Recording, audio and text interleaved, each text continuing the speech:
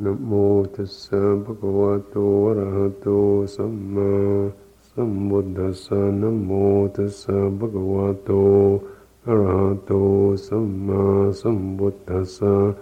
Namo tassa bhagavato arahato samma sambuddhassa. Buddhaṃ dhammāṃ saṅghāṃ namasāmi.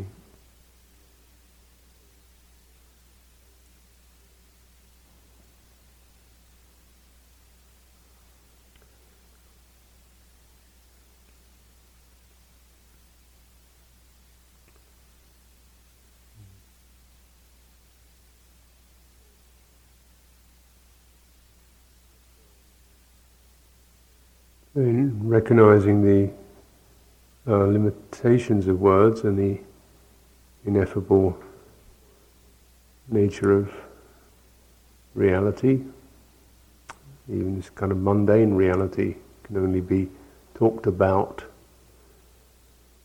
still acknowledging the powerful influence of words, ideas that resonate for us, that have meaning for us, that somehow cause our attention to jolt, to align itself, to check things out, to chime in. Does this feel right? Is this so? How does this feel in me? This very quality of attention. And it's said that in full attention to the presentation of Dhamma, all the enlightenment faculties are present. And it's not the case is such in the Sutta Pitaka, where many people seem to have actually enlightenment experiences upon hearing exposition of the Buddha. Just the sense in which that quality of deep interest, prepared attention, ability to, if you like, resonate with the true meaning that's both in themselves, in their deepest aspiration. There can be an alignment, and I use that phrase, that word. There can be an alignment. There can be coming out of a contracted state, or an agitated state, or a broken state, or a deflated state, into something that suddenly we feel momentarily perhaps. There is wholeness, there is clarity, there is ground. And the presentation of that, the introduction to that ground, is neither self-produced nor independent. It's dependently arising. Something that arises in a particular context where there's attention to an object and there's a resonance. The attention itself is primed, there's a proper tone to that, there's the brightness, the non-straining, the alertness. The tonality of attention is clear and wholesome. And then as contact occurs, even just contact onto the mind occurs, there can be an alignment. Something drops away, something picks itself up, something comes out of the shadows. The Buddha said there is Chakkung Uddapadi, Jnanam Uddapadi, Vidya Uddapadi, Panya, Aloko. There is seeing, there is no insight or gnosis, there is vision, vijja,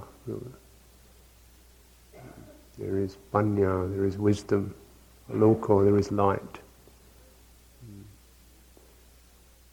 And one who is able to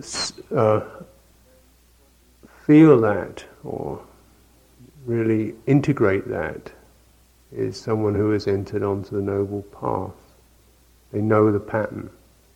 Something has registered that. Something in them was there long enough to take a snapshot of that, if you like, a got the real fully felt sense is there of that's what it's like, that's when I'm true, that's when it's real, that's when the norm is established. And it said then the spotless, immaculate vision or clarity of the Dhamma arises. So this is the entry into the path from which one does not decline.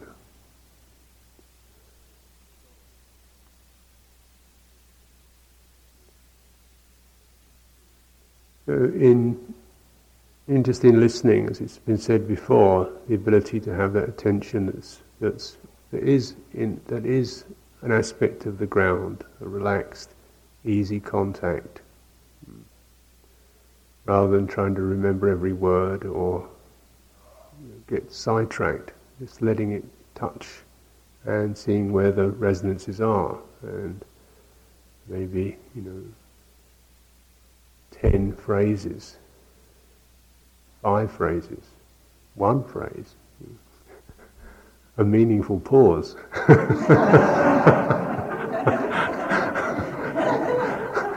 And it's the very act of attention, and in that tonal way, is prime for that kind of the striking of the gong, whereby one hears the meaning, feels the meaning, the view is established.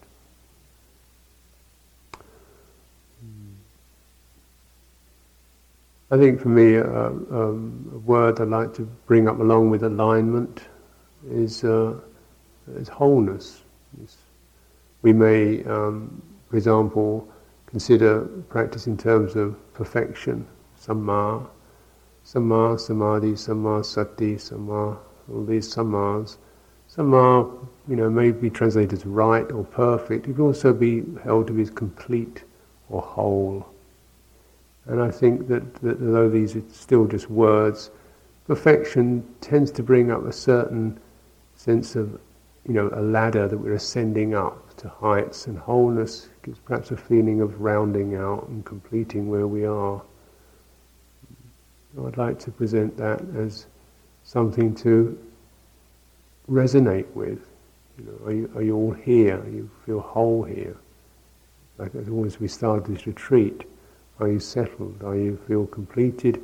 Just in the present, and then being able to recognize that there is wholeness here.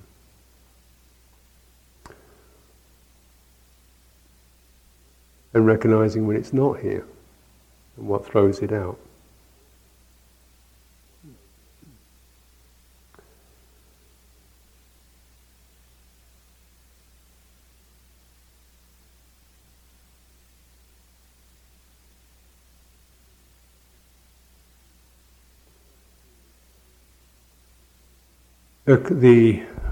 One of the ways in which that which throws it out is clustered. The cluster of terms is wrong seeing or wrong handling or avijja, and just the recognizing that the word vijja, which seems like clarity or vision, is very much a seeing kind of head term.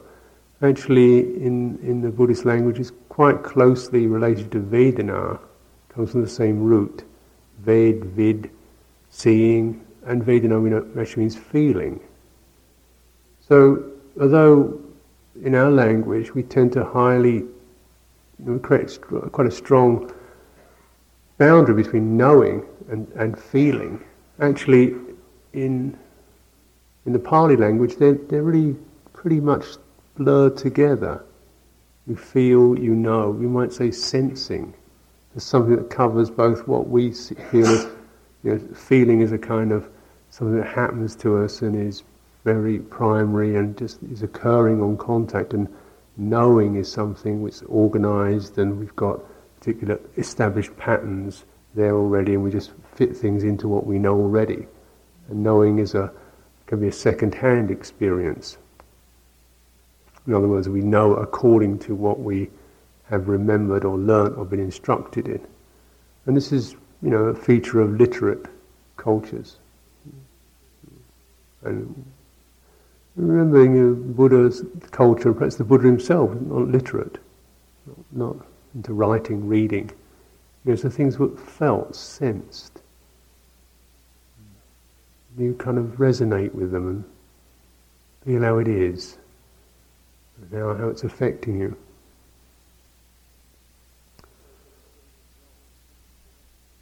So then getting it wrong, sensing it wrong, is the very quality of dissonance. That is the sense of avijja. When it feels dissonant, wrong, out of tune, this is avijja, not getting it right. And with that, there's this feeling of some strain, some agitation, some stress, dukkha. And the stress can be very kind of chronic, so chronic that we don't really call it stress anymore. It just seems to be the normal thing of feeling slightly held, slightly pushed, feeling not quite complete, something we've got to get or do or have, something we shouldn't be, something that's bugging me, but I can just kind of keep it in the background so it's all right. And so certain amount of stuff that actually is meaningful for us, it means something, it's a sign of dissonance, it's got something in it for us, can be kind of shoved to the periphery, that we keep an all right bit, going in the centre, and we've got this stuff around the periphery. And that becomes increasingly exiled from our mainstream awareness. We get by, we get along, and these things are, that's life, or that's his problem, or whatever. So one has a certain amount of this dead stuff in the background of one's awareness, and it's actually still soaking up energy, because it has its own, it's still there in our process somewhere. It's maybe not consciously acknowledged, it's still there, rumbling, mumbling, nagging, tugging. It soaks up energy because it is energetic, and it also soaks up energy, the energy of having to keep it back there, out of sight. So our life can feel quite just kind of held and tense as a norm. You go to sleep and then strange dreams come up. This stuff, this exile stuff springs out at times when one's guard is down, perhaps. It's loaded.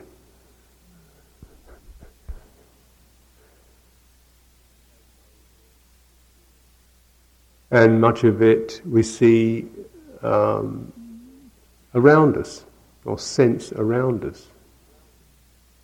The me bit is the bit that's coping, managing okay, and then there's the other bit, which is not so okay, which is either a bit that's pushed out of the main ego, or the main sense of myself, which is a sense of familiarity and manageability and coping and okayness.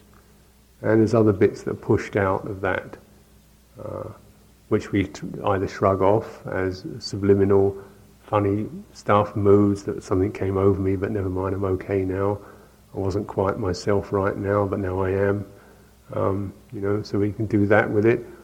Alternatively, it's projected out around us.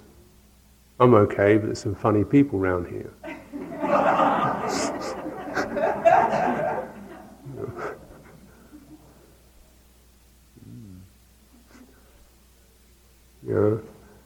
And one can recognise it as you settle into particular relational patterns, however bonded that is. Some of your stuff starts to kind of grow on other people.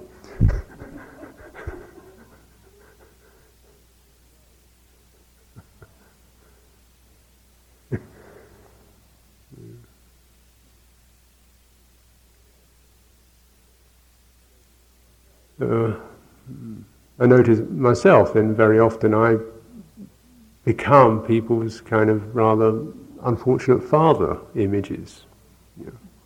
Sometimes it could be their mother images, which is rather nice, or bits But the sense in which in this particular relational state, then, this I kind of take on or find myself carrying some of the authority experience for people, which can be quite negative, fearful. There can be some affection and admiration, and there can also be, because it's a mixed thing. One doesn't just carry one set of things, you carry a whole bunch of things. There's a whole lot of stuff splurging around. Some of it is a sense of somebody who might be, the firm, the trustworthy, the person one can take refuge in, someone who might be that. That's a possibility. Along with that comes the shadow effect. Yeah, but they might not like me. Maybe they got the goods, but they might not actually. I want to be worthy of it. They might not like me. So there's can be a sense of precariousness around it. And this is, nothing that's really that unusual. So then, actually witnessing what other people become for us or mean for us, we begin to recognize, hey, that's part of my mind out there. There's my mother out there, my kind of eternally loving female out there, the feminine, that which always accepts me and will love me, whatever. And then there's the kind of reassuring masculine image out there that will kind of be strong and protect me and keep me okay. And then there's shadow effects. There's the untrustworthy female who will betray me. Well, I'll kind of expect to support me, and then will kind of, grow dark. There's the masculine figure that will condemn me, look down upon me. So it switches, and one can sometimes feel this, particularly in relational context. I've noticed a lot in Sangha experience, how these sudden switches can occur just over particular behavior patterns or words or gestures or sometimes silences, where a person's process touches that and it strikes these particular resonances of avijja, of sensing something, sensing the wrongness, a wrong sensing. And in emotional relationship, we're both doing it. As long as there's some degree of avijja, then it's mutual. So that you get this strange effects occurring in the relational level. And really trying to say this is, when I say this is my mind, that's not entirely, it's not completely true. There's aspects of this. This is aspects of what I need to learn about. What I see out there, what I sense out there. And particularly the pulls of it. The sense in which you owe me something, or I've got to do something for you. So that I will be okay with you. And that particular nervousness, sometimes, when we maybe sit 4 or 5 together, a little flutter of anxiety that, I should be doing something here. I kind of owe somebody something, I've got to come up with something. Or, but he doesn't really like me, I feel quite nervous about this, I've got to come up with something good. So we rummage through some powerful insight I might have had. At that moment I'm in such a freaked out state that all my lovely insights have just died away.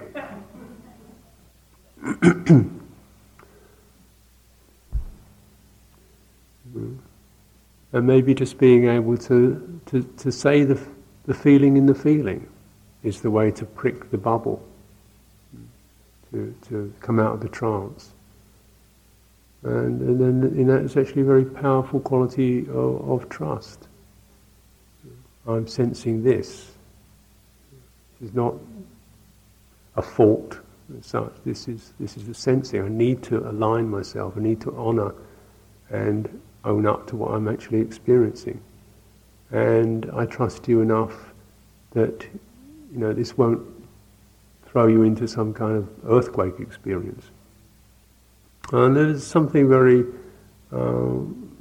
healing about being able to recognize that, one's mental content, or one's mental behavior, or one's whole consciousness behavior is holistic. It's not just this is consciousness here and everything out there is just something else. It's completely untouched. It's just exactly that.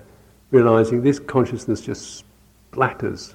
It's holistic, and there's a subjective part of it and an apparent object. And both of those, all of that is covered with this consciousness and the urges and the interests and the biases and the all that. And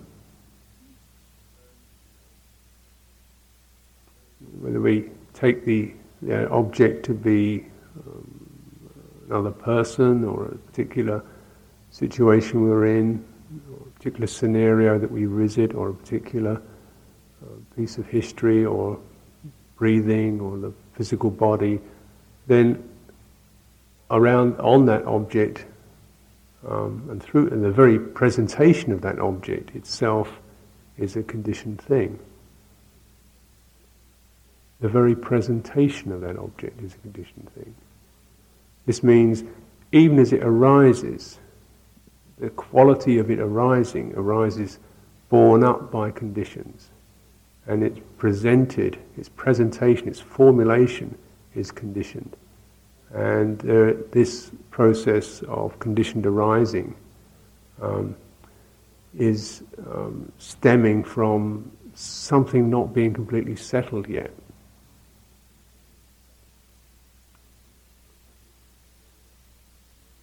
Something that Sister Tanya mentioned the other day was about this particular very powerful and rather cryptic passage in the Anguttara collection, where the Buddha says all things, all dhammas, are rooted in interest. This means there's a partiality, there's an agenda there, there's some sort of what's in it here. All dhammas arise with that. All dhammas are made into becoming by attention. They are brought to mind. They are brought to mind by attention. They rise up. They become active. They become potentized. They become intimate, if you like, dependent on contact. So they're no longer just out there and, oh, that's interesting, they're suddenly touching me. And there's a bit of involvement here, they become potentized through contact.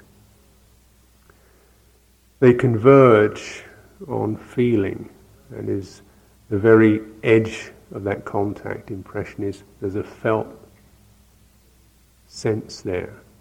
It can be mentally felt, it's that chitta vibrates with that. They are headed by concentration. And it can be a unifying of awareness around that heads it. And sometimes that concentration, we can say even there can be wrong concentration, which means we get caught and obsessed on that. Or there could be right concentration, which actually has the quality of generating some awareness space around that particular felt experience. Dominated by mindfulness of all things. This is where the good news starts. And we're coming into presence. That wonderful quality of mindfulness to bring everything into present, here, now. So instead of you, me, it, past, I was, I should, why, what will we do about, we come into presence, this feels like this, and I'm starting to align to that. This dominates it. This means instead of it spinning out, and or even spinning out, and some of those bits being hastily shoved aside. Oh, sorry about that. I'll forget about that. Funny mood came over, but never mind. Push that back. And lots of things happening that are not being said. We're just coming into real presence with that, and that dominates it. And that's a very powerful word. But it means that that felt sense meaning with its dissonance or whatever is now captured. We've owned it. See what I mean?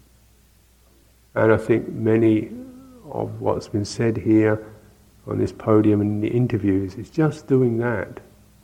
And you realize the blessing of that when you're in an interview and you come out with, quite a bit of story, and perhaps the teacher just says, "And how's that?" So it's just like gathering up into right the present. How's that now?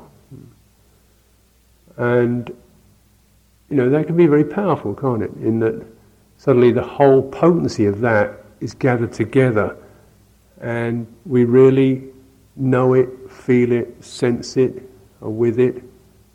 So instead of it being able to proliferate into a feeling of me thinking about it and the past and you and him and my mother and the world and so forth, where it splinters out into some fragments which are called feeling fragments, a bit of sadness, a bit of grief, and some fragments which are called knowledge fragments, which is, my town, the neighbour, the dog, or whatever, little conceptual fragments. It's held where the knowing and the feeling blend.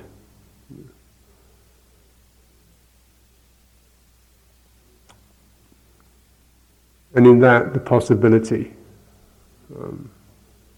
which is with wisdom, surmountable by wisdom, by panya, all things. That is, instead of it suddenly flipping us over, something in us can rise up. Oh, it's that. And there can be that flash of insight or of realizing what we'd left out, what we hadn't seen. And so, surmountable by wisdom, with deliverance, vimutti sarana, with deliverance as their essence, are all dhammas. That is, all of this can unfold. It can break open. When it's all gathered together, held and aligned to, that distortion, that confusion, that unresolved thing, the fragmentation is gathered together, and then the knot unties. And this particular place, or this particular point, is where we're moving from the bits that I can do, and most of us come to almost like a koan-like place, where we come to the place we feel a little bit helpless, actually. I don't like that. And I start to acknowledge the feeling and the things that seem to be there in my life and built into my life, and the situation I'm in, which is pretty trapped and goes on till I die, and you must do it, and it's for the kids or whatever. So this knowledge fragment, which has got its own storyline, and the feeling fragment. I am stuck. I am resentful. I feel dominated. I feel oppressed by that. And as we kind of gather this together into one kind of lump, which is feeling, knowing, it's like all the differing states within that begin to merge, and it's like, as we were saying with the discourse on emptiness, we come to just the unifying single quality of that gestalt, of that whole thing. And instead of it being knowing something and feeling something about it. It's a knowing feeling, or a felt knowing, a felt sense, and it feels like this. And it's empty of that.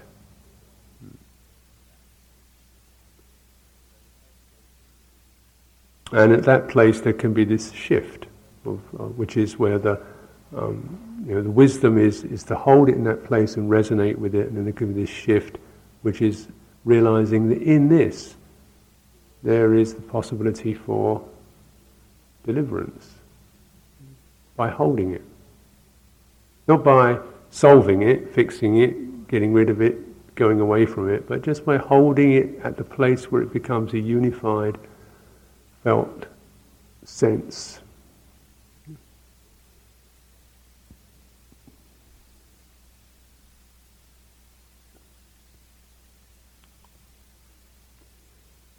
There can be a realignment in that. Surmountable by wisdom, with deliverance as essence, merging in the deathless are all dhammas, terminating in nibbana are all dhammas. That is, as there is that resolution and the sense of being freed from a conundrum, freed from a stuck state, there can be all of that energy, all of that formation energy relaxes, unfolds into something ineffable, recognizable, the deathless. Terminating in nibbana, one's heart cools down, when heart comes to rest. So these two terms, deathless and nibbana, are seen as pretty much the same thing. Deathless seems to refer to what may be sensed almost as an object. Nibbana, something that might be sensed as subjectively. One feels nibbamed, which is kind of unbound, cooled, safe, steady, whatever. It's that sense to it. And the deathless is like one's space seems, or that very quality of presence seems unbounded, timeless.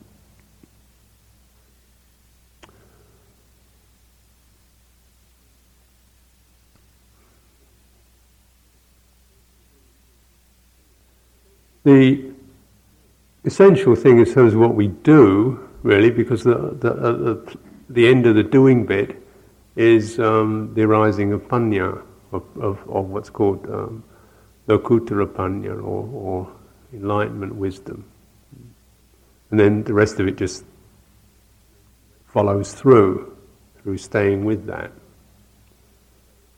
through allowing that process to take its course, through not grasping conceptually at that insight, and through dwelling in it, so that, if you like, our whole pattern of knowing, sensing can be properly realigned, can kind of settle itself.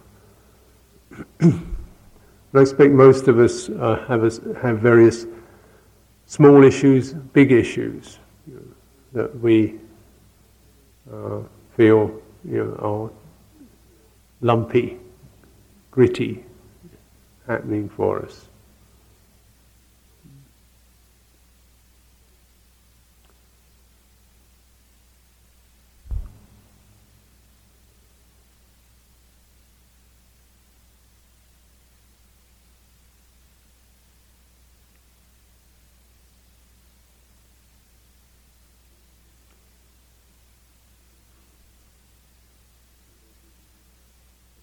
We may be dealing with our sense of fear or inadequacy, that dissonance.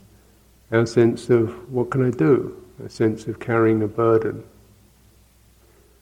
I notice for myself being in the position of responsibility, or taking that up, or that arising in awareness, that arising in the mind, responsible, and maybe being reminded of that several times a day. either subliminally or quite literally. You are the abbot. Or although it's subliminal. There's certain gestures and certain inflections that sort of let things slide this way. A decision has to be made, and well, what do you think? And it comes around in the sense of, right, that kind of thing. And how, that kind of automatic sliding can be affected both subjectively, that's when it automatically moves into it, is up to me, and perhaps if one has established relationships that help to support that. So everybody else thinks it's up to you as well. So there it is. I believe it, and everybody else believes it. So, and I get into this. And then maybe, with that there comes a sense of, well, you better get it right. There's a lot hanging on this. And so on. And then the stakes go up. So particularly if you're, say, in this particular position, teaching or being a mentor, then you feel a tremendous sense of concern that what you say or do or don't say or don't do has an effect, and you'll be quite careful how that's going to land. Chances of getting this right all the time,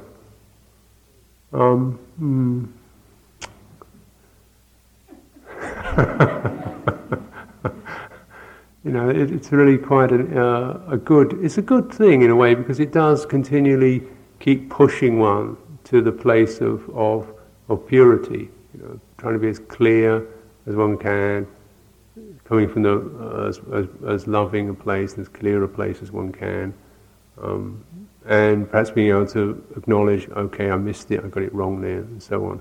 So it's a practice place. It has its edges and its training. As an identity place, I think there must be some kind of hell realm. If you take it as an identity, it becomes quite heavy. One could never get it wrong. One always got to get it right. So that it becomes a fear place and a tense place.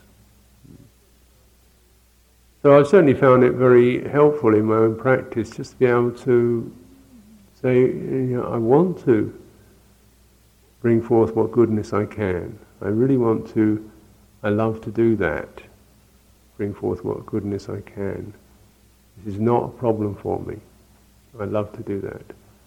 I love seeing the effects of what I can help or manifest. I love seeing when people lose a bit of their sorrow. That brightens me. People drop a little bit of their weight, that brightens me. But then also recognizing in this, there's the feedback risk, isn't there? That one also has to acknowledge. How one's own avijja, one's own wrong seeing, starts to make an identity out of that, and also then once one's made an identity out of that, then the very shadows of that identity also have to be dealt with. Sense of perhaps not having got it right, not being able to help, not being able to work it out. Somehow, people start being stuck and you can't do anything about it. There perhaps being more people around than you can do it for. The limitations of one's time and energy. And, or then the sense of one's culpability. Maybe I did something what I thought was quite funny and humorous. It went down like a stone, Oops. it landed on somebody's toe, on somebody's sore spot. They felt they were being laughed at or mocked, ridiculed, looked down upon, made feel small, insensitive brute. And these things which occur. And actually just being able to come to the felt sense of that, the feeling sense of that, from time to time saying, I'm fed up with this. I've had enough of this. A sense, something in there, just a sense of resentment can be there. I'm fed up with this. I'm stuck in this. I've had enough of this. And owning that.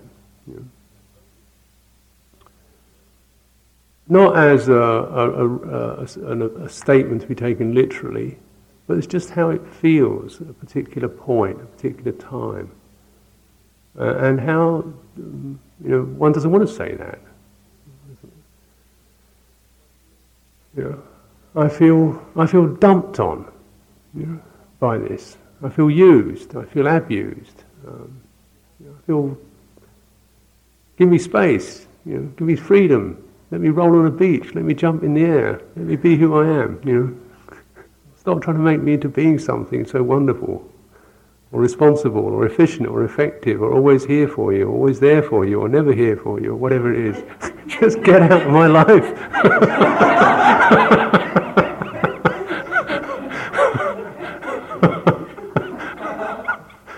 Then, well, that was nice.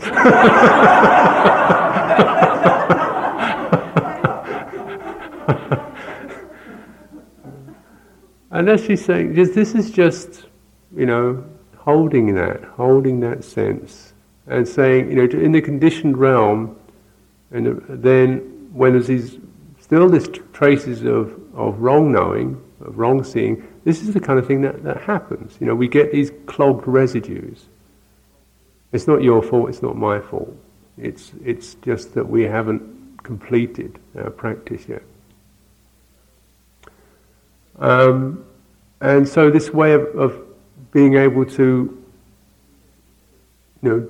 use those, come to the felt sense of a particular stuck situation and hold it and feel it and resonate with it. And sensing in that there can be something, that I've actually fragmented. A fragmented thing becomes whole. And there can be a release.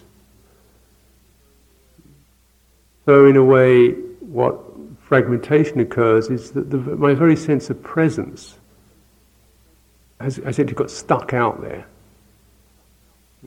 I've put my sense of presence onto somebody else, I derive my meaning from something that I've said is other than me.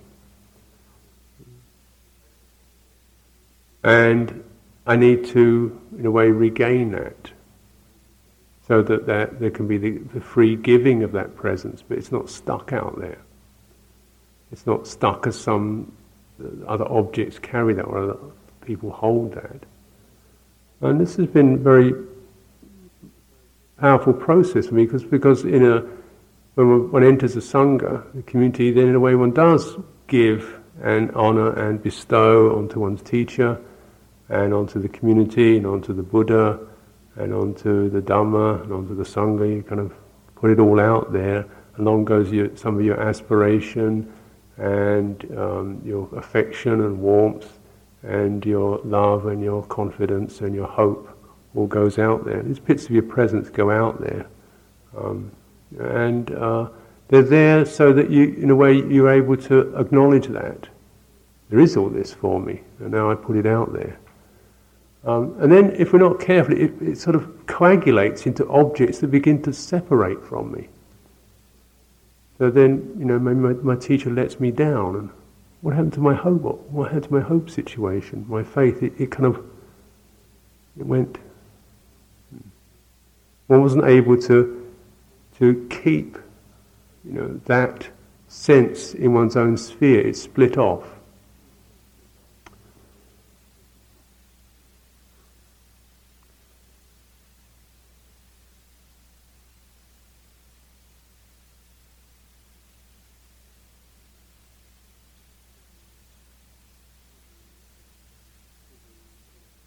living in monastic life, and I understand today people have been sharing a little about the Sangha experience over living 27 years in this. Then there's been a lot of stuff coming and going in a relational sense. A lot of like everybody I ordained with is gone. The first teacher I had killed himself. When I came to England, then most of the monks I was in have now left. Certainly, of most of of the Sangha I've known, much more has gone than has survived, and all of those have carried a little bit of faith, hope, trust, belief, confidence. It's okay here, isn't it? All of them carry a little bit of that.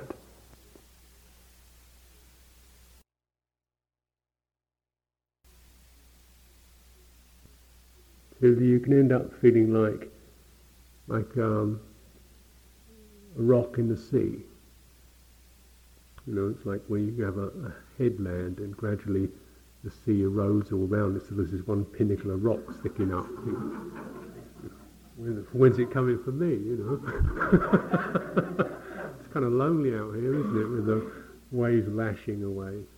And you look around and think, well, who's going to be the next one to go? Well, maybe it will be me.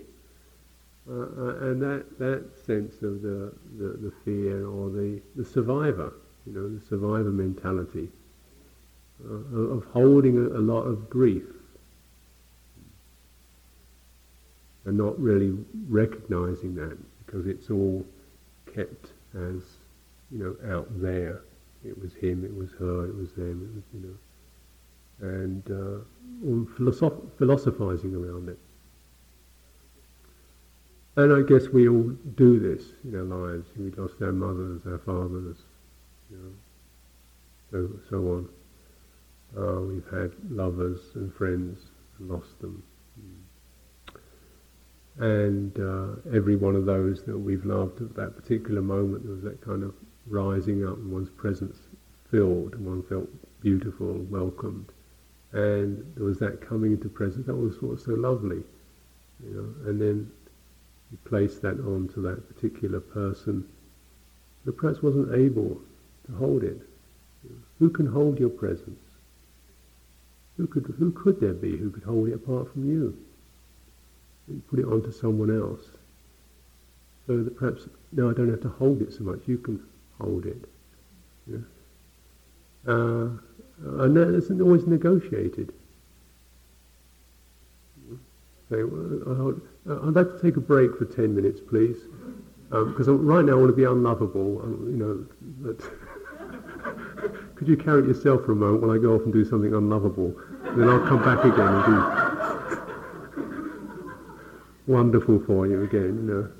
That would seem rather fair and courteous procedure, I would think. But we're not always able to do that, because we're not entirely in charge of the process or even conscious of it. It's not to, so there's that sense of, God, you trust around here. You're going to work, so I don't think I'll do that so much now. I won't actually love anybody anymore, trust anybody anymore, because they always let you down.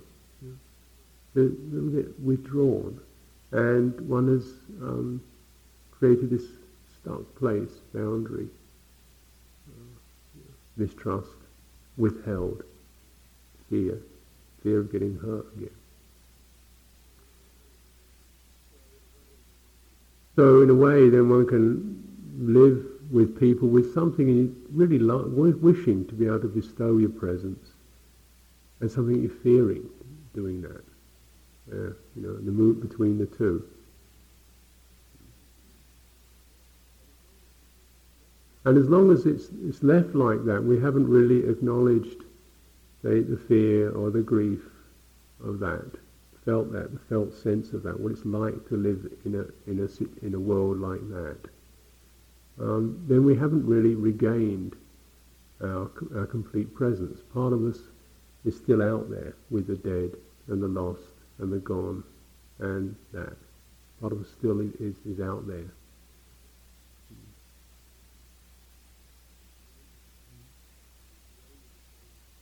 And we only regain it by really the feeling, where things converge on the feeling, can be focused on, held with mindfulness, surmounted by wisdom.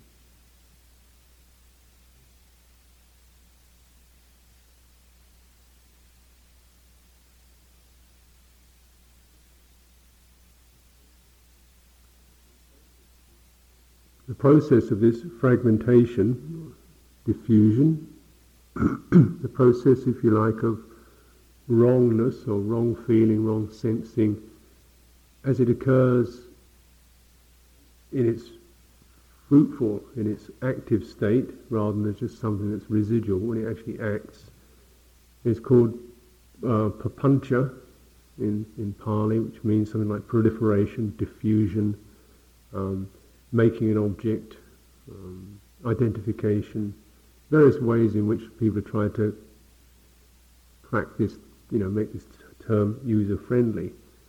And it has particular aspects to it. The first aspect is the sense of craving or thirst. Thirst to have, thirst to be, thirst to belong, thirst to own, thirst to get away from. Sense of because of the wrongness, a sense of dissonance, there's a thirst to, I could cure this. But actually, the confusion is that we cure it not by altering the paradigm of fragmentation, of self and other, but by staying within that paradigm and projecting our felt need onto the other.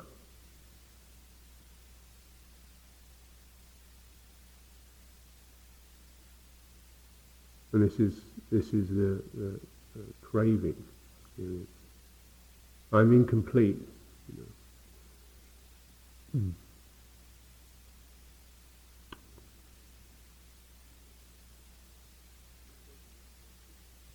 Second aspect of this is the view that arises, which is like the interpretation. What you are, what it should be, what it is. It's a view.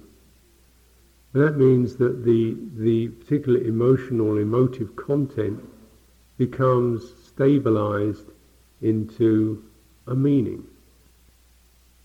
You are this way, you should be this way, now you are this for me, you are that, I am this is that. So the view stabilizes and makes into a fixed thing, this particular emotive dynamic. And the third aspect is conceit. And conceit means not necessarily puffed up pride, it means one conceives of oneself. I am this. So this, is something that occurs, and this occurs not just in relating with other people, also in terms of relating to our own process. You have particular sets of feelings and instincts arising, thirsts and needs, and then a view arises. I should be this way. I should have this.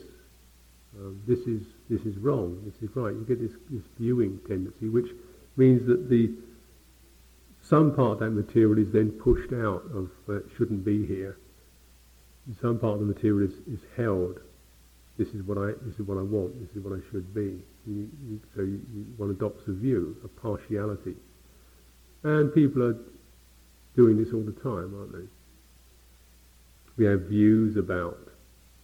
What do we not have views about? Food, politics, sex, religion. Different aspects of religion, different aspects of religion, views about samatha, views about vipassana, views about neither, views about both. And it's like there is the quality of the passion in those is only get felt when somebody says, well, I don't agree with you, I think you're completely out of order here. And you it says this and this and this, and do you realise this? Around our politics or beliefs or ideologies. So, it is passionate. It doesn't seem that way because it crystallises into something that becomes righteous. And so righteousness or this sense of conviction is a sign of a view. And then the conceit arises, I am this. I'm the right I'm on the right side. I've got it. This is true and this is right. This is true and only this is right, and I am it. And that's part of the whole process of the attraction of a view. Is it gives us somewhere to stand, where we can stabilise, we can belong to a party, a club, a religion, a role. I am this. And of course, this is then where the stress, the holding of that, the need to prove and defend and manifest that, occurs. So notice how righteousness, which is the strongest aspect of the view, becomes very strong. The righteousness, and how once we have righteousness behind us, then that can justify many things, contempt for the wrong, looking down upon, forming groups of those who follow the same ideology.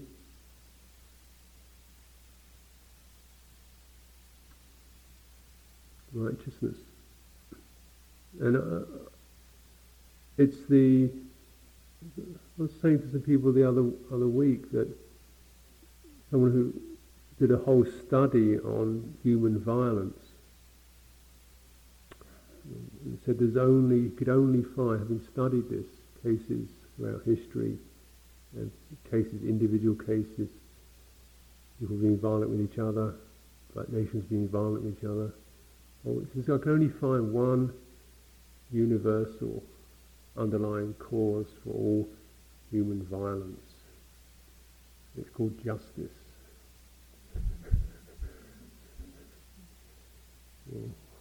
The just shall get their deserts. The just shall quench will get their revenge. The just shall punish. The just shall have free rein to do whatever they think is right. And so once we get righteous, we start to think we can sort other people out. And of course, this is what is happening all over the world in a global pattern. Our enemies think they are completely right and just, and they've got a just cause, and they're fighting for it. There are no ministries called Ministry of War. Every ministry is called Ministry of Defence. Nobody creates war at all. Everybody just defends themselves against these alien forces that are trying to wipe them out. There's not a single no military armament that's called aggression. It's always called the defence industry. There's no thing called the aggression industry, the violence industry, the death industry. It's always that which is protecting our lives, defending us,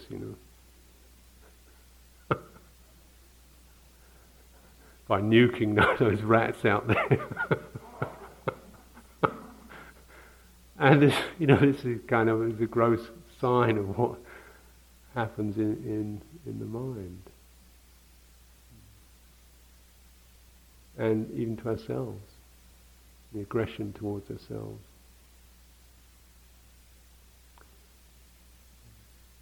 So perhaps we might have touched into some of that in the retreat. The righteousness in our minds towards ourselves. And somehow the one who's right, the I am, this is the hard thing called the self. And it's restless because it's always only occupying one aspect of the total picture, which is this aspect called the self aspect. And the otherness is dislocated. The otherness is that which I've got to fix, work out, allay, soothe, placate, win over, carry, and so forth. And it's not acknowledged. This is my mind. This is part of it. All this and all these meanings that are invested in it are all coming from the same place. They're all welling up.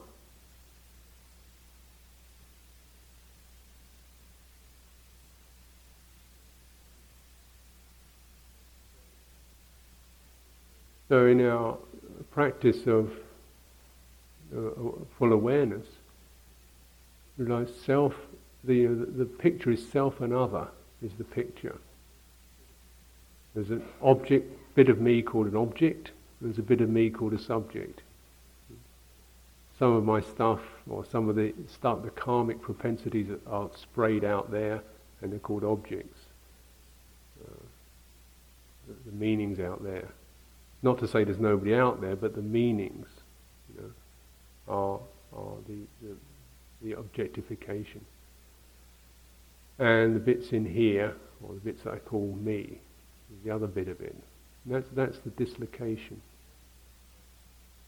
And as long as that pattern is not seen through, there will always be this seeking an object, worrying about an object, defending oneself from an object, dealing with an object, trying to find out how the object feels about the subject, and all this kind of shimmering around.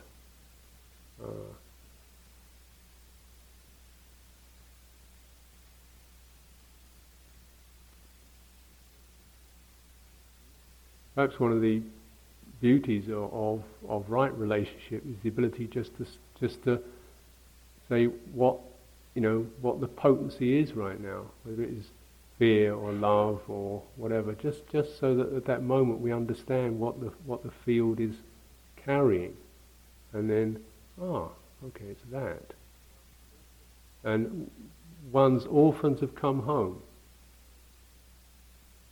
Those fragments have come back, and I can be with grief. I can be with I don't want to be with it, but it feels like this. Oh, that's okay. When the sati dominates it, and you can align to that, and you feel the feeling in the feeling.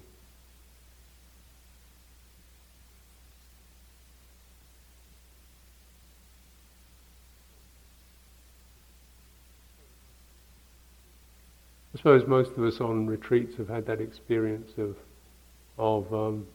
we come in here and there are other people around and fine, and then a couple of days there's a little bit of night. Why does she always put her shoes there? Night. A bit of why does he always cough? Night. A bit of why does he look at me like that? Snipe. She eats a lot, doesn't she? Snipe. He always pushes ahead to get the tea. Snipe. Ministry of Defence is getting busy.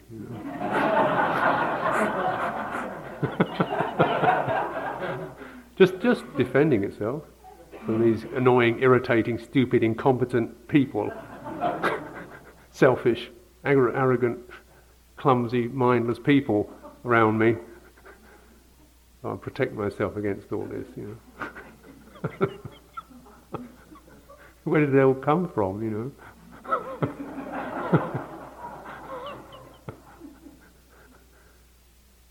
Or, the other is the famous Vipassana romance, isn't it? It's the other aspect of it, Sign of, the love. She's obviously a very refined, high being.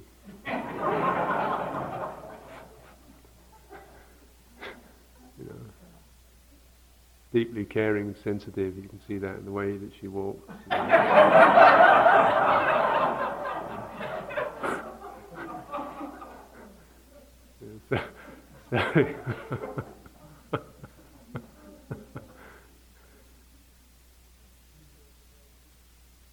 because, in a way, these things like, of course, the lovely stuff sounds like the best thing we could do, isn't it? The best thing we could do is to have that going for another person. Best thing we could do.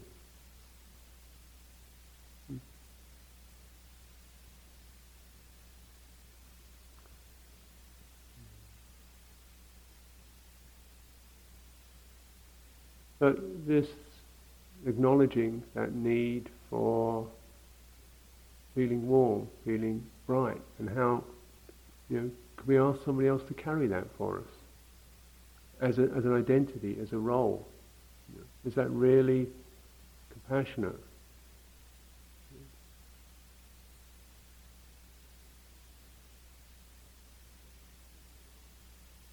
Is that really possible? Or doesn't the relationship finally rest and work when I can be with your nasty, gritty little bits, and that's fine.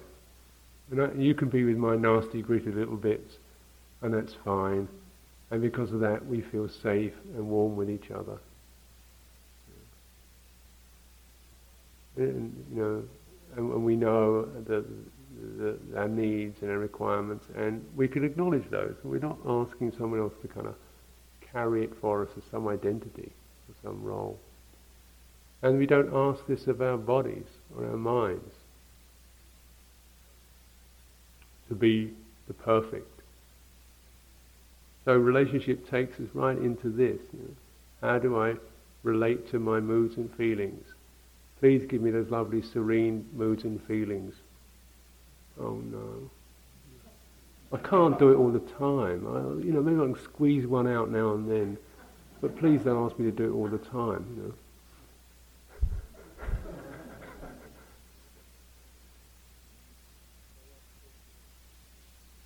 So that sense of, the subject-object thing occurs both externally and internally, and it's regaining that, where we start to feel the quality of truth and alignment when things don't have to be perfect because they can be whole. And in the wholeness, the so-called imperfect rests, and it begins the quality of dissonance begins to dissolve. These are conditions. These are conditioned realities.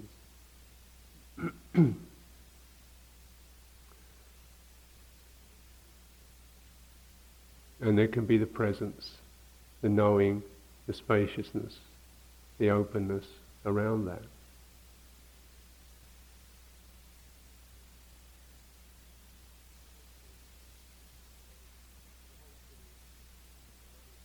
The whole thing arises with attention. So these first two factors, the factor of interest, which is a volitional quality, there's a certain seeking, a certain kind of inclining. And that's the subjective citta. And then there's the object formation, which is the manas aspect, also called mind. It's a little confusing, but manas, which is mind as that which defines an object. Citta is mind as that which resonates as a subject. So attention picks up, says this is the object, formulates an object. Can be a person, can be a particular aspect of a person, and it's coloured. It's got a colouring to it. It's not a neutral act. It's an interested, partialized act. So in that, some of the unexpressed need is in that. Some of the unexpressed fear is in that.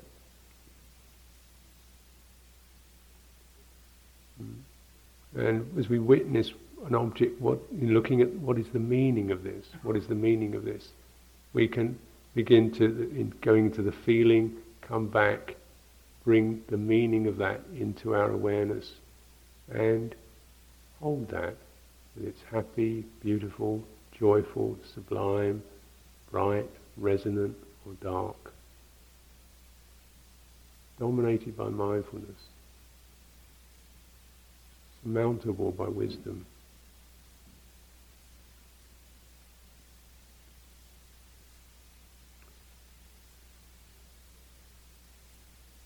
All objects, if they're seen as objects, are orphans.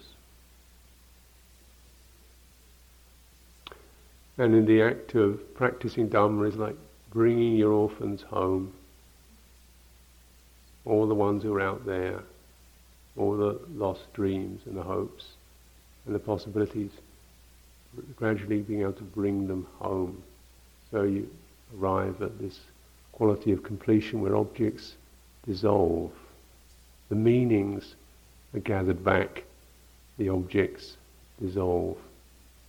This is emptiness. The meanings are gathered back, the objects dissolve.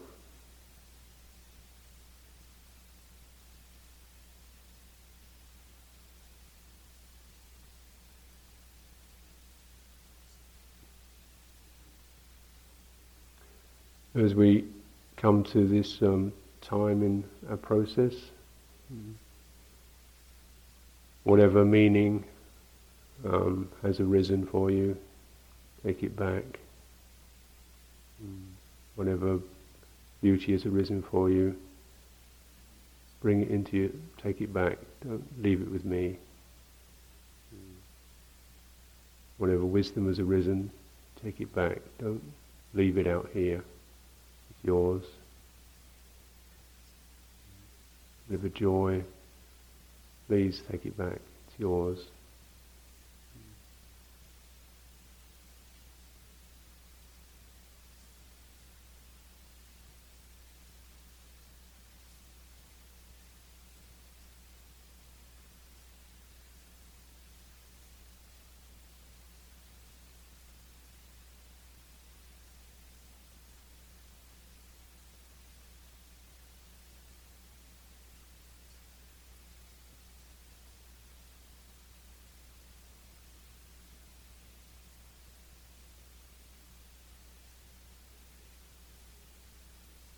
And for myself, I feel the sense of just capturing the gratitude that many of you expressed towards me and this situation, and saying how pleased I am to be here.